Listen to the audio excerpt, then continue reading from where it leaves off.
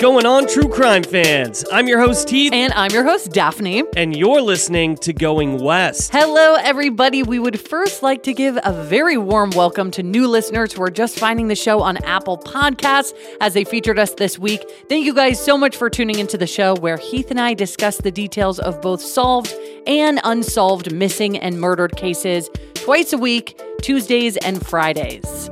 Yes, we're very excited to be featured on Apple Podcasts right now. And if you are an Apple listener, you can subscribe to bonus episodes in the app right now.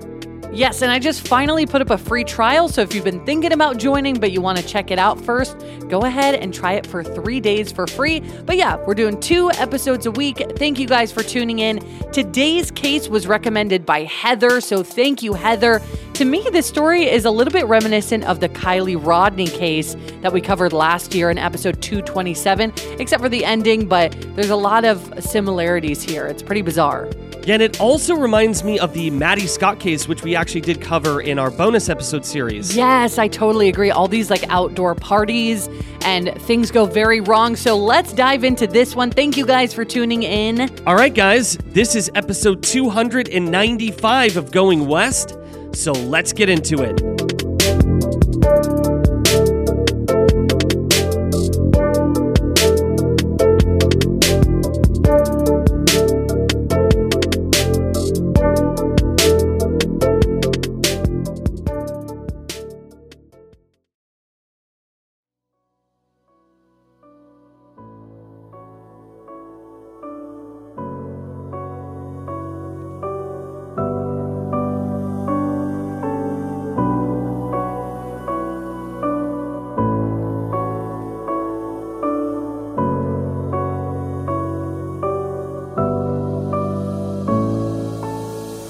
In June of 2013, an 18-year-old girl disappeared after attending a party with friends and family. But before she went missing, she sent a text to her ex-boyfriend indicating that she was afraid and she wanted to be picked up and taken home. And hours later, the house of the person she was last seen with suspiciously caught on fire.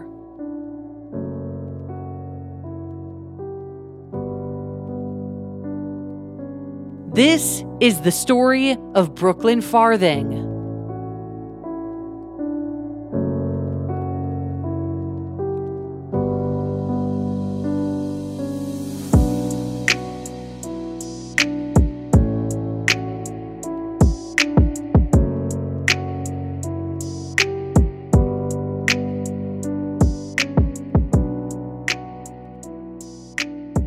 Brookelyn Shea Farthing, who went by Brooke, we're going to refer to her as Brooke a lot of times in this episode, was born on August 19th, 1994 in Berea, Kentucky. She had 2 sisters, which included an older sister named Tasha and a younger sister named Paige. And Brooke lived with her sisters as well as her mom Shelby and her stepfather Randall in the small city of Berea, which has a very low crime rate, beautiful nature, and is home to the liberal arts college, Berea College. Her birth father does not appear to be in the picture anymore, but Randall has been in her life since she was 4 years old, and she thought of him as a father. Brooke is remembered for her big heart and how she cared for others. For example, she belonged to the Girl Scouts, and she even volunteered to make kits of supplies to send to victims of Hurricane Katrina. In Tasha's words, quote, "My sister Brooke was a spunky, tell you how it is, lovable person. She loved animals and the outdoors. She was a true girly girl who loved pink and camouflage. She would do anything to help anyone. She had the sweetest, deep, long, country-sounding voice you can only find in Kentucky." Her family remembers her as a true country girl from the beginning of her life. She loved to fish, ride ATVs, but she also loved to dress up and do her own hair, nails, and makeup, so much so that she was considering going to school to become a cosmetologist. Her family lovingly remembers that she didn't like to go out until she looked perfect and was always put together. Her stepdad, Randall, said, quote, "She's an outdoorsy girl and a tomboy in a way. She goes fishing and hunting, but when she wants to be a girly girl, she is. She also loved to bake for her family, and on that note, her mom Shelby remembered, quote, "She was tiny, but she just loved sweets. She would bake a lot of brownies, then bring them up to my room, and we'd all sit and talk on my bed. Those were the good days that I'm missing so much." And just in general, the family was very close-knit, but the sisters were especially tight since it was just, the three girls. Yeah.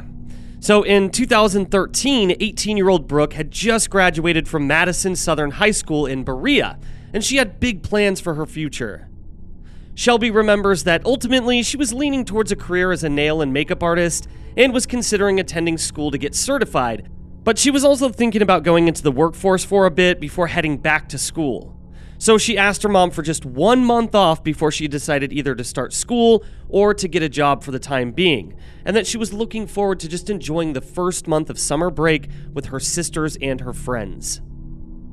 On Friday, June 21st, 2013, both Brooke and her sister Paige took their driving tests, and unfortunately, Paige did fail her first try, but Brooke actually passed and was thrilled to finally be able to drive herself around.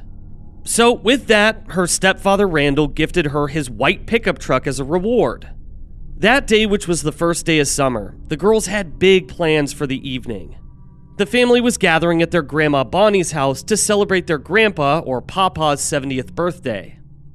According to Brooke's mom Shelby, her dad's health was declining, and it was really important that they all be together to celebrate. And sadly, this was the last time that they would celebrate with either their grandfather or Brooke. Brooke and Paige planned to go to the party with their family and then head to their cousin's house to get ready for the evening. See, there was a party that night off of Red Lick Road, which is a rural country road leading away from town that the girls and many of their friends and peers were going to be attending. Teens would come and park their cars in a field, start a bonfire and blast their music while dancing, drinking, and socializing, which is really kind of just a small town tradition. So Brooke brought an overnight bag with her that night as she planned to sleep over at a friend's house after the outdoor party. And after enjoying time at Papa's birthday, they headed to the big party, but Paige and their cousin grew tired pretty quickly and wanted to leave. So they said goodbye to Brooke, knowing that she would get a ride with the friend that she was staying with that evening. However, a short while later, this friend wanted to leave with a guy. And according to other partygoers, the two got into a little bit of a spat because that meant that Brooke was losing her ride home and that her friend was choosing the guy over her plans with Brooke. And I know this seems kind of harmless in the moment, but just knowing what we know later on, it just is really tragic that the friend did end up leaving with this guy. Yeah, and actually this is the part that really reminds me of the Kylie Rodney case, is now Brooke doesn't have a ride, everybody's leaving, everybody's kind of going off and doing their own thing, and she's like, well, how am I supposed to get home? Her two plans just fell through. Right, very unfortunate. Yeah, this is a really, stressful situation. How am I going to get home? So Brooke kind of just started asking around for another ride, and that's when she came upon a classmate who had had a little too much to drink and was also in need of a ride home. And Brooke was not one to leave anyone behind, so she set out to secure a ride for both of them. And that's when she ran into someone she knew who was a friend of her ex-boyfriend's who offered to take them both home, and Brooke agreed. And it seemed a bit strange that this guy that she asked for a ride home, was at the party, attended mostly by teenagers and high school students, as he was 23 years old, so 5 years older than Brooke. But because her ex-boyfriend Jared knew him, she kind of trusted him, and the three left together. And some of you may be thinking that this age difference isn't really that weird, but as we're going to get into with this guy, it is definitely not a good look. But let's talk about Brooke's ex-boyfriend for a second here. So while they were no longer together as a couple, Brooke's ex-boyfriend Jared had been a huge part of her life. Brooke and Jared were together for about 3 years, and especially considering she's 18 at this point, that is pretty long for a teenage relationship. And some articles have even reported that they were engaged at one point and that she had moved in with him while attending high school. While the circumstances of their breakup are pretty unknown, they remained supportive of each other and stayed in touch. But Jared wasn't in attendance at this party because he worked the night shift at a local factory. In the early morning hours of Saturday, June 22, 2013, Brooke and Jared's friend dropped Brooke's intoxicated classmate safely at his house. But then, Jared's friend drove Brooke to his house instead of dropping her off at hers. Now, he lived in a pretty remote part of this already small town, about 6 miles or close to 10 kilometers outside of downtown Berea. Dillon Court, which is the name of his street, was a small cul-de-sac surrounded by forests and ponds. His small neighborhood seemed pretty quiet and safe, and his house was even adjacent to Brooke's Sunday school teachers, so this wasn't totally unfamiliar territory. But the inside of the house was a totally different story. Now, Jared's friend was apparently going through a pretty tenuous divorce at the time, and his house was being foreclosed upon, leaving him without electricity or running water. So after arriving at this house, Brooke apparently called her sister Paige to see if anyone she was with was awake or basically sober enough to drive. But unfortunately, nobody was. And Paige, who hadn't passed her driving test earlier that day, still could not drive. So Brooke told her sister that she was going to have Jared come pick her up. Isn't that such crazy timing and that detail that Brooke had passed, but she couldn't drive at that moment, and Paige did not pass, but she could have driven at that moment if she had passed. You know what I mean? Like, just the fact that, like, the way that everything is lining up, that Paige and the cousin left the party early, and then her friend left without her and with a guy instead, and now she can't get a ride home, and Jared's at work. Like, the fact that everything is perfectly not working is so frustrating. Yeah, and now the fact that she's in some random house with this 23-year-old male that she kind of barely knows. And she's clearly trying to leave. She's clearly trying to get a ride out of this house. And again, for whatever reason, this guy didn't just take her home, but instead brought her back to his house where she clearly does not want to be. So at around 4 a.m., after she had been trying to reach him, her ex-boyfriend Jared texted Brooke saying, "Everything cool?" To which Brooke responded, "Can you come pick me up right now?" But unfortunately, Jared said that he wouldn't be finished at work until 6 or 6:30 that morning and asked, "Will you be okay there until then?" And to this, Brooke responded, "Yeah, that's fine." He then asked again if she was okay, and she said she was.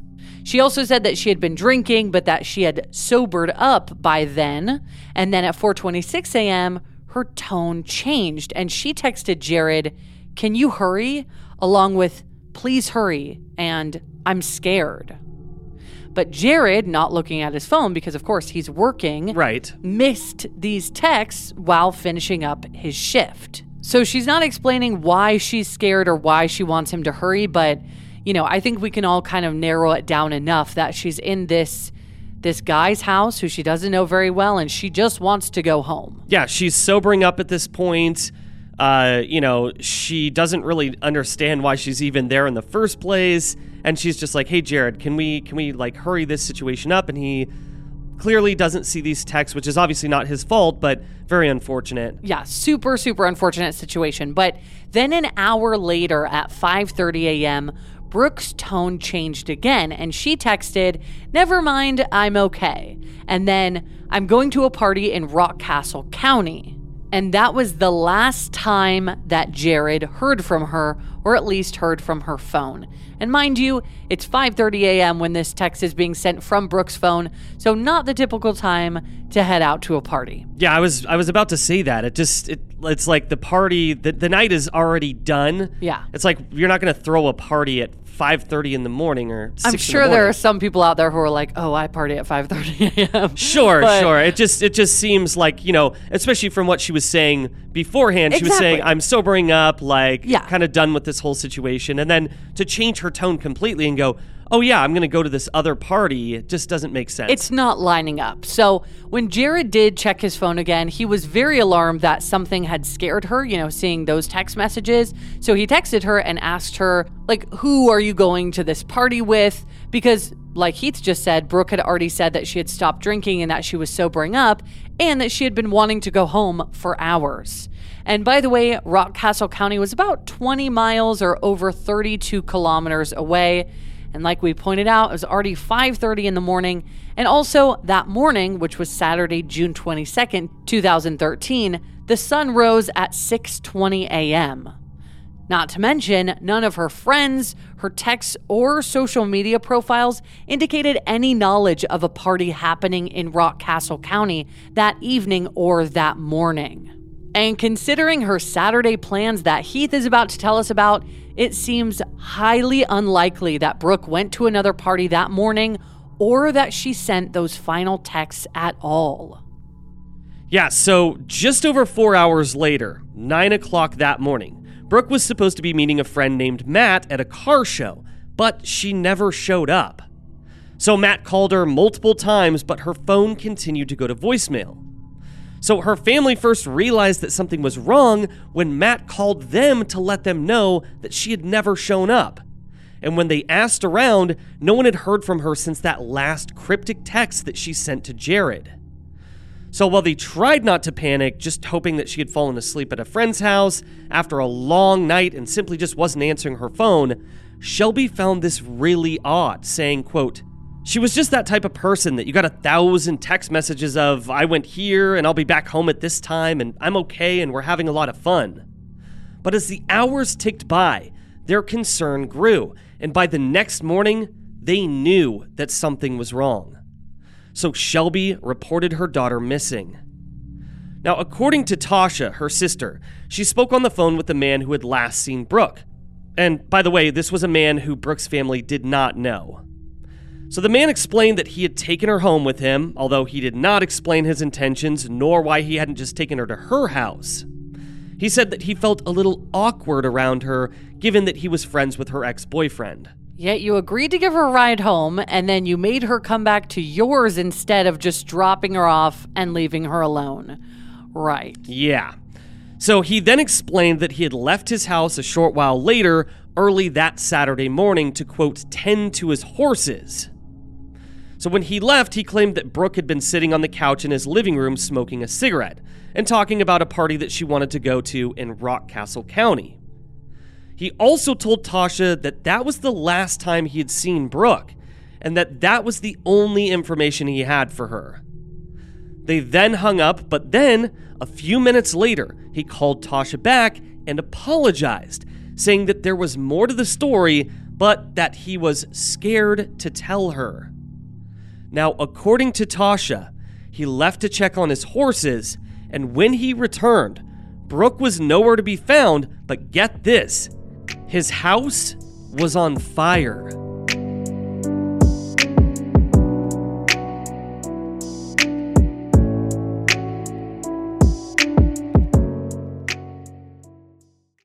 Sometimes Daphne and I are doing research for Going West, and we subscribe to different newspapers from all around the country, and then we forget to unsubscribe. But that's exactly why we love Rocket Money. Rocket Money is a personal finance app that finds and cancels your unwanted subscriptions, monitors your spending, and helps lower your bills so that you can grow your savings. You'll be able to see all of your subscriptions in one place, and if you see something you don't like, Rocket Money can help you cancel it in just a few taps. It is seriously that easy. And that's why Rocket Money has over 5 million users and has saved a total of $500 million in canceled subscriptions, saving members up to $740 a year when using all of the app's features. Stop wasting money on things that you don't use. Cancel your unwanted subscriptions by going to rocketmoney.com/goingwest. That's rocketmoney.com/goingwest. rocketmoney.com/goingwest. We know you guys love a good mystery, especially one with twists and turns. Am I right? This is why you guys are going to love June's journey. Step into the role of June Parker while she tries to uncover the mystery of her sister's murder in the roaring 1920s. In this hidden object mystery game, put your detective skills to the test. While you're on this quest to uncover a scandalous hidden family secret, You can customize your very own luxurious estate island and let your imagination run wild. Daphne and I actually love to play this game together because you can chat with and play with or against other players by joining a detective club. You'll even get the chance to play in a detective league to put your skills to the test. It is truly so much fun. You guys are going to love it. So what do you think? Can you crack the case? Download June's Journey for free today on iOS and Android. As true crime listeners, you're aware of the dangers out there in the world. So why not keep your home as safe and secure as possible? Daphne and I do this by using Simply Safe. For award-winning security and peace of mind wherever your summer plans take you. When we get ready for our summer trips this year, I will feel so much better about leaving the house knowing that Simply Safe has our back, just freeing me from my constant anxieties. And also something I love is that their system blankets your entire home in protection, from break-ins to fires to floods. And with indoor and outdoor cameras to choose from, you will feel safe any time of day or night. And Simply Safe is backed by 24/7 professional monitoring agents to help stop crimes in real time. Which is part of why they were named the best home security system of 2024. Simply Safe has given us and so many listeners real peace of mind, and we want you to have it too. Right now, get 20% off of any new Simply Safe system with Fast Protect monitoring at simplysafe.com/goingwest. There's no safe like Simply Safe. Heath and I are major sufferers of seasonal allergies. They are the worst. It can even be difficult to host this show when our noses are all clogged up. We have tried brand after brand, but luckily, for those of us who live with symptoms of allergies, we can live Claritin Clear with Claritin D. And big shout out to Claritin for supporting this show and providing us with samples. Designed for serious allergy sufferers, Claritin D has 2 powerful ingredients in just 1 pill that relieve your allergy symptoms and decongest your nose so that you can breathe better. I feel like I sneeze all day long. I always have an itchy face, but now I can actually go outside in the grass and not have a sneeze attack or be stuffed up thanks to Claritin D.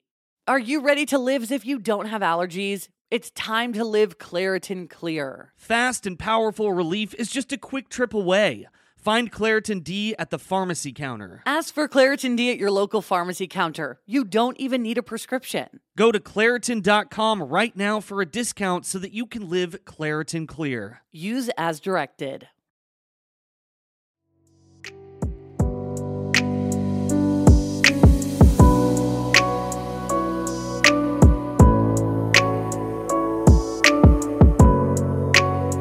Before that quick break, Heath told us that the man who Brooke was last seen with changed his story and explained that when he returned to his house after feeding his horses, Brooke was gone and his house was on fire. Now, to this day, police have not yet released the name of Jared's friend, who was the last person with Brooke on the day she disappeared. And they also have yet to name him as a suspect or even a person of interest. One officer said in an interview, quote, "We're not allowed to release suspect information without having enough evidence to charge somebody. But we can." His name is Joshua Hensley. Now, we typically don't like to publicly name people that police haven't, but his name is splattered across the internet, and to us and most people who review the details of this case, as well as Brooke's family, are highly suspicious of him, and we are going to get into some criminal charges. Yeah, he's a piece of shit. But let's get back to that house fire, because the circumstances of the fire at his house on Dillon Court were beyond suspicious. Just as Josh told Brooke's sister Tasha, Josh explained to the police that when he got back to his home after checking on his horses, his house had been set ablaze and Brooke was gone. Yet her overnight bag, the shoes that she had been wearing, and her purse were left on the front porch. The only thing she apparently had with her was her cell phone. But again, she's not contacting anybody on that cell phone. And strangely, the couch was the only part of the house that had been badly burned, well, as well as the floor beneath it, but it appears the fire started on the couch, not the house as a whole. The blaze was so strong that it had seared a pronounced hole in the floor beneath the sofa, leaving behind only the remnants of a metal frame, which we will post photos of on our socials. Josh himself called 911 to report the fire and relayed the story that he later told both Tasha and the police, that Brookelyn must have fallen asleep while smoking a cigarette and set herself on fire by accident. Also, to go from, like, when I got home, Brooke was gone, to she set my house on fire and herself is insane. Like, let's say for a moment that is true. Where is she then? That's a huge jump. And by the way, this was an incredibly hot fire. To be able to burn a hole in the floor and to be able to burn the sofa all the way down to the metal, I don't know if a cigarette is going to burn something that hot. Well, the firefighters agree with you, as I'll get into in a second here, but basically, also to no surprise, upon arrival, the firefighters deemed the circumstances of the fire suspicious. Yeah, as well. And one investigator said, quote, "Our arson investigators say it's not common for a fire to start without electricity. It's usually from an electrical short or a lamp that fell over. But it doesn't make any sense that the fire would start the way it did happen. We're still looking at it as being suspicious. But the fact that her personal property was still at the house, it makes you believe she is possibly in danger." Now, you know, that kind of tells you where the firefighters' heads are at. But just like Heath was saying, it does seem weird for a cigarette to cause this much damage. Of course, fires can certainly start from lit cigarettes. It's just not as common as electrical fires and cooking fires. And the fact that, you know, I mean, like you said, the intensity of this fire and the fact that firefighters are even thinking that this is all bizarre says a lot to us. Like, something is not right with this story. Well, Brooke's stepfather Randall even agreed with this assessment, saying, quote, "I don't believe Brookelyn set that fire. I think the fire was set to throw people off." And also, authorities noted that because there was no electricity in the house, remember, he didn't have electricity or running water, that it was impossible for it to have been an electrical fire. They reported that neither Brooke nor her phone appeared to be in the home, but since she had not yet been reported missing, the couch was not processed for blood or human remains until later. Once the fire was contained, police set out to determine Brooke's location. Now, investigators attempted to ping her phone's location, but by that point, it was dead.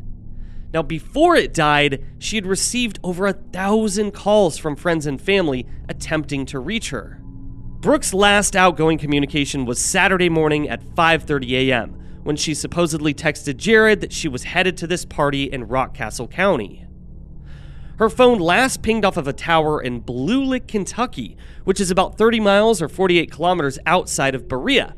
However, that doesn't necessarily mean that she was in Blue Lick. It just happened to be the nearest cell tower where her phone managed to find a signal. Also, can we just quickly bring up the fact that she had been trying for hours to get a ride home, and now suddenly she has found an unknown ride to take her to a party, and it's not Josh? Yeah, seems very, very strange. And I wonder if they were able Impossible to believe as well. Yeah, and I wonder if they were able to determine, because you know how sometimes you can tell that a person has a certain way that they text? Yes. Wonder if those last texts matched up to the way she would normally text people. It seemed like it's hard because those texts were so basic, you know? It was just like, never mind, I'm okay. I'm heading to a party in Rockcastle County. Like, that's all she said. So it's pretty basic. But obviously, police have to do their due diligence here, so they did question Jared, but because he had been at work, he had a pretty solid alibi, and he was not deemed a person of interest. They then questioned the partygoers, including, of course, Joshua Hensley. But because there was no direct evidence to support the idea that he had killed Brooke in his home and disposed of the evidence in the fire, he was unable to be arrested or brought up on any charges. And although no one could prove it, this was the exact story that was floating around town. Well, let's talk about the town for a second again. So, Berea is a mountain town of about 15,000 people, situated 45 minutes away from the much larger city of Lexington, Kentucky, hosting over 300,000 people. Now, as they do, people talked, and the idea that Josh was involved in Brooke's disappearance was suspected from the very beginning, because how could it not be? But still, investigators didn't have a body or any evidence to indicate foul play other than that fire. But again, there was no evidence from the fire because the couch had been burned down to its frame. So they set out to comb the area with helicopters, cadaver dogs, divers to, search the local bodies of water, and people, both volunteers and professionals, searching on foot and on horseback. But they really had their work cut out for them because Berea's terrain is rugged, it's hilly, and at times it's rocky. The trails and wooded areas are dotted with caves, cliffs, and water. And by July of 2013, so the month after her disappearance, with no sign of her, all foot searches were called off. By the conclusion of the search, more than 16,000 acres of land encompassing 3 different counties were scoured for evidence leading to Brooke, yet nothing was found. And some investigators questioned whether Josh's assessment of events was in fact correct and if Brooke had wandered off on her own early that Saturday morning. One officer stated, quote, "We've had people, once we found them, they say, hey, I chose not to be in contact with these people. And we've had ones that turn into homicide. She's 18. It's up to her whether she wants to have contact or not. She can just contact us and let us know she's okay." Which this just seems so stupid. Yeah, I mean, her family thought this was ridiculous. And they just claimed that Brookelyn had nothing to gain from leaving. And by all accounts, she wanted to go home that night. She didn't want to escape or go somewhere else. And not only that, but she had left everything behind. Her wallet, her purse, her phone charger, and even her shoes. Her stepdad, Randall, said, quote, "She would dress up and she always made sure she had everything with her. She wanted to look good at all times. When Brookelyn went missing from that house, all her stuff, her cowboy boots and her dress clothes were still there. Everything except her phone and the clothes she had on. She would not have left her clothes behind, so I know something happened there at that house." Now, according to her family, the idea that she had gone to this, Rock Castle County party was equally ridiculous. With no car and no ride, it seemed that was just a red herring that Josh threw out to explain why her phone was going to ping in the area that was not Berea. More likely, in our opinion, when he was disposing of her body. And get this, Josh worked in road maintenance in the area, so he knew the trails and roads like the back of his hand, including the secluded and wooded areas, which would give him a keen sense of where to dispose of evidence. While police have not yet announced what, if anything, they've recovered in their investigation, the Kentucky State Police spokesman said, quote, "The fire's a pretty integral detail in that investigation. What we're doing is we're following up on any and all possible leads. Things are coming in every single day. It's a widespread search. Everywhere that we had information that she could be has been searched already. I can't release the names of any particular suspect or individual. We followed up on any and all individuals that could have been involved." While Josh was able to assimilate back into a somewhat normal life in Berea, his days of being a free man were numbered because on August 4th, 2020, so over 7 years after Brooke went missing, authorities raided his home and the homes of 2 other local men on child pornography charges or child sexual abuse material charges. Disgustingly, a longtime Berea College professor, Dr. Stephen Pulsford, was arrested on charges of distribution of child pornography. Brad Helton, who's another local, was arrested for using a minor in a sexual performance. And Joshua Hensley was arrested for possession of child pornography. In September of 2021, so the following year, Joshua was convicted on 3 felonies. 1 count of use of a minor in a sexual performance, 1 count of unlawful use of electronic means to induce a minor to engage in sexual or other prohibited activities, and 1 count of possession of child pornography. And he is expected to serve his prison sentence until 2030. Remember when I said he was a piece of shit? Well, here you go, folks. Yeah, exactly. And for anybody wondering about that second charge of unlawful use of electronic means to induce a minor to engage in sexual or other prohibited activities, that just seems to mean that maybe he had tried to get an underage person to meet up with him to engage in such activities online. Yeah, that's what I was thinking as well. Whether it was on his phone or a laptop or something, he was trying to induce a minor to meet up with him for sexual reasons. Right, but then also remember that he was charged with use of a minor in a sexual performance. So this guy is like acting on this, and he has child sexual abuse material on him. So this guy is a total piece of shit. And at this time, he was about 30 years old when these charges were filed. So Dr. Stephen Pulsford had been a student favorite at the local liberal arts college, Berea College, for close to 20 years. And after his arrest, Berea College announced that they were, quote, shocked at this news and completely unaware of the circumstances leading to Dr. Pulford's arrest. After the men were arrested, 61-year-old Stephen Pulsford made bond and was released to await trial. But on August 15th, 2020, he was found dead at his home in Berea. The college again made an announcement, and they said, quote, Berea College regrets to announce that Dr. Stephen Pulsford, Associate Professor of English, died suddenly this past weekend. Dr. Pulsford had been a member of the faculty since 1995. He is a former chair of the Department of English and specialized in Victorian literature. His loss will be deeply felt by his family and close friends, and we ask that you keep them in mind in their grief.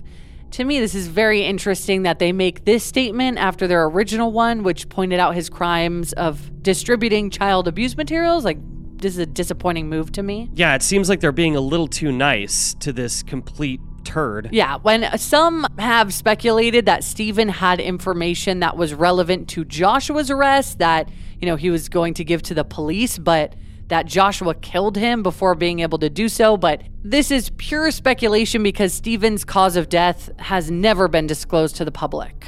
Yeah, so, people are obviously talking because there is some sort of a tie between these three men, but that doesn't ultimately mean that Joshua was the perpetrator of Mr. Pulford's murder, but... Yeah, certainly not. It's just people talking. So every year, the family marks Brooke's birthday with a celebration, even though they admit that there doesn't seem to be much to celebrate as questions still surround what happened to their beloved Brooke. But instead, they try to focus on the time that they did have with her.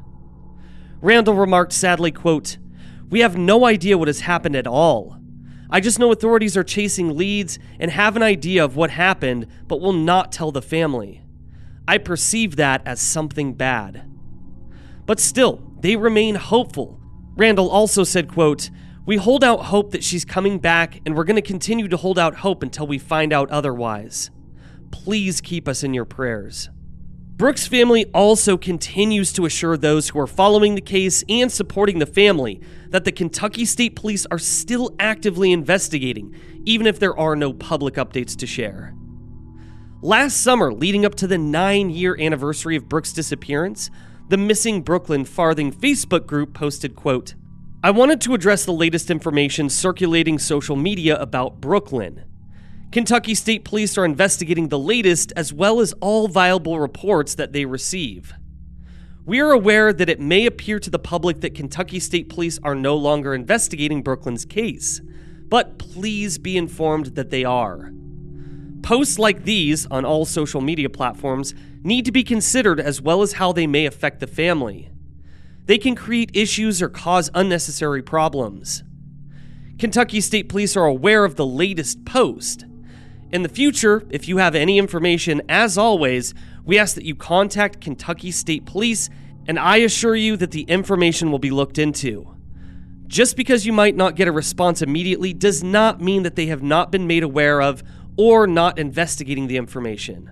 And it's unclear what posts within the group they're referring to because this post has been taken down, but the rumor mill has worked overtime in this case, and everyone in the group seems to have made up their mind about who's behind the disappearance of Brooke. So Tasha has said that some days Shelby still can't get out of bed because of the weight of grief that she has to live with every day. Brooke's mom, Shelby, said, quote, "It's driving us crazy because we just want her home. We don't care what the circumstance is or what's happened or who's involved. We just want Brooke, nothing else." And Randall echoed this, saying, quote, "This family needs her. If someone's got her, it's not just us you're going to have to pay. It's God that's going to deal with you." But Brooke's family have been incredibly grateful for the support that they've received around their small community. Hundreds of volunteers came forward to walk wooded areas looking for signs of Brooke. Local businesses hung missing flyers, and the whole town came out for vigils and fundraisers. Brooke's sister Tasha wrote on her website, quote, "Since Brooke's disappearance, the community we call home has shown us nothing short of amazing support. We have hung flyers, pleaded to the public, and held numerous fundraisers. The Kentucky State Police in Richmond, along with the assistance of others, have searched thousands of acres and followed up on numerous leads. The family even held a bass fishing tournament in Brooke's honor to raise more money for a reward fund. However, not everyone was helpful. Two locals, Amanda Griffley and Randy Gross, were accused of soliciting money under the guise of collecting donations for Brooke's reward fund and then keeping the money for themselves. That's so fucked up. Yeah, I mean, they were both caught and they returned the money that they stole. But aside from that hiccup, most of the community was helpful and supportive and really allowed the reward fund to climb to over $14,000. But like Heath said, everyone seemed to know exactly what happened to her. And do you want to kind of speculate on that right now? Yeah, I mean, I've never seen a case where I believe in someone's guilt more than Joshua Hensley, but obviously this is just my opinion, and everybody is free to have their own opinion, but I think a lot of people would agree that it's just so weird. You're the last person to see her. There was a fire in your house that morning. She completely disappears. Her overnight bag and all of her stuff is still on your porch. And it's just, yeah. Yeah, I fully agree. And I think also the charges that came later, the sexual abuse charges that came later, are very telling of the type of person that he is and what he is capable of. Sure, because he was an older guy taking this 18-year-old girl back to his house when she didn't want to. She just wanted to go home. Yeah, so this makes me think that maybe when Brooke was texting Jared saying to hurry and that she was scared, is that maybe Josh, again, this is total speculation on my brain, but maybe Josh had made a pass at her or was being creepy towards her in that kind of way, and then did make a pass at her that she rejected, rightfully so. And, you know, not one thing led to another, but, you know, fill in the blanks there. And then he killed her. That's what I think happened, unfortunately. That's what I believe as well. And I also don't believe that those last texts were from Brooke. No, I don't believe that at all. Brookelyn Farthing was about 5 feet 2 inches tall and had blonde hair and brown eyes. At the time she went missing, she had changed out of the outfit that she wore to the party and was believed to have been wearing a gray t-shirt from the Madison County Future Farmers of America and denim shorts. If you have any information regarding the disappearance of Brookelyn Farthing, please call the Kentucky State Police at 859-623-2404.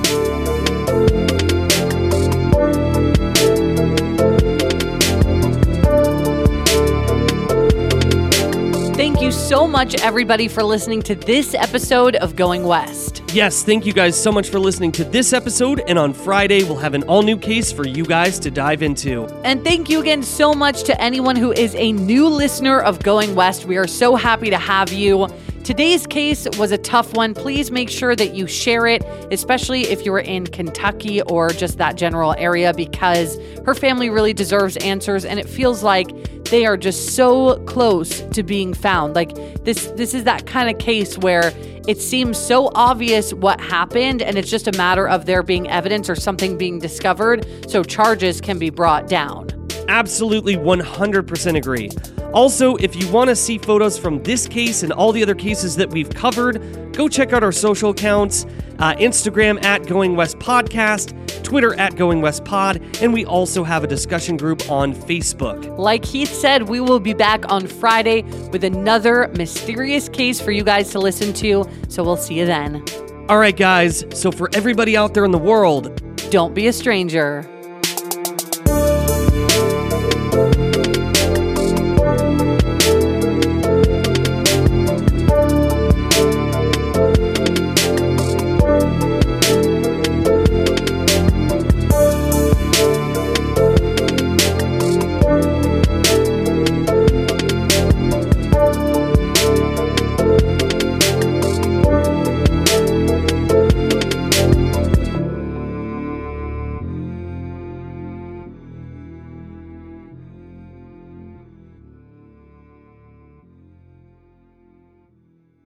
When you need mealtime inspiration, it's worth shopping Kroger, where you'll find over 30,000 mouth-watering choices that excite your inner foodie. And no matter what tasty choice you make, you'll enjoy our everyday low prices, plus extra ways to save, like digital coupons worth over $600 each week. You can also save up to $1 off per gallon at the pump with fuel points. More savings and more inspiring flavors make shopping Kroger worth it every time. Kroger, fresh for everyone. Fuel restrictions apply.